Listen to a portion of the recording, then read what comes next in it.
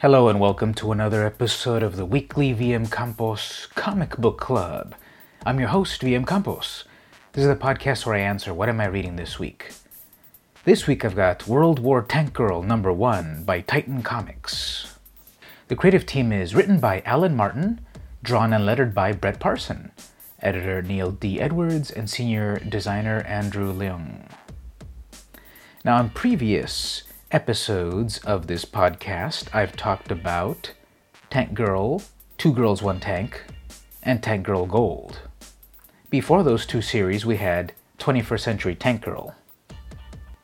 Each of those series was a rather short 3 to 4 issue miniseries that then began interconnecting with Two Girls, One Tank. Now it's a longer story.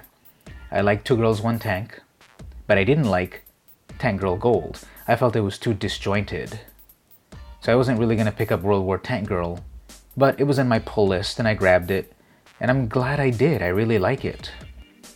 So Martin and Parson both return for this romp. They continue where Tank Girl Gold issue number 4 ended.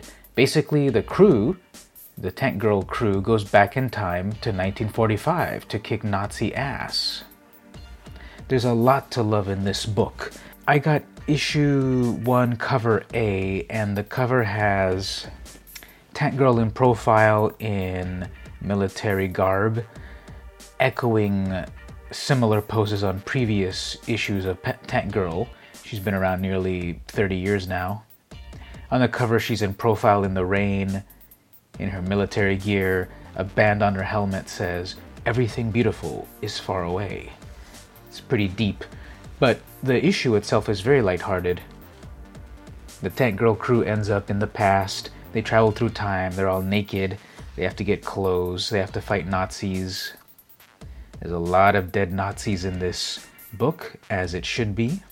Nazis suck in the 40s, and Nazis suck in the 21st century. The style of the book, I love it because they've made it like an old pulp paper type of style. Everything's yellowed. The cover has damage printed on it. Makes it look like it is from the golden age of comics. It's very cinematic. This is in contrast of why I really like this one much more compared to Tank Girl Gold. This one's got a plot. And yeah, Gold had like a bunch of disjointed little stories, but I just didn't like that they didn't really add up. This adds up. This is a story. This is an adventure. This is Tank Girl and Booga and Jet Girl and Barney building up to something. In the center, there's a great couple of posters. One is the alternate cover, a very realistic Tank Girl in the middle about to cap some SS soldiers, and the other is the main cover A. I can't say enough good things about this. It's paced really well. It jumps back and forth between the different characters who materialize in different parts of the war front. There's comedy, there's action. It's all pretty epic and cinematic. This is what I like to see. They're really kicking ass. I think they lost a lot of that in the last series at least. This is a spoiler-free podcast, so you'll have to read it yourself, but I love this final line here. "Alright then, dinner's ready, you fucking Nazi cunts." That, of course, is Booga. He wandered into a Nazi-filled mansion. The cover gallery is really nice. I had the option to get most of them, but I just got one because I'm on a budget. The most interesting one is cover D, credited to Alan Martin, who is the writer, but it's a photo cover. I don't think that's Lori Petty reprising her role as Tank Girl, but that'd be pretty epic if it was.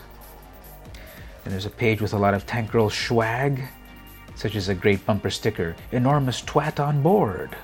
Booga is in that. There's a really great button here. I believe Barney spoke this on a previous issue. They try to make you think it's all normal, all boring, but it isn't. It's magic. It's all magic. Everything is magic. And then next issue has another great takeoff on classic war comics. The back page is an advertisement for 100 crappy tank soldier set, made of inferior plastic, each with its own problem. $150. So you get 5 tank girls, 4 boogas, 3 jet girls, 1 sub girl, and 1 partridge in a pear tree. 5 dead Nazis, 5 really dead Nazis, 5 exploded Nazis, 5 decapitated Nazis, etc. So very enjoyable, highly recommended. This week I read World War Tank Girl #1 by Titan Comics. This has been the weekly VM Campos Comic Book Club. See you next week.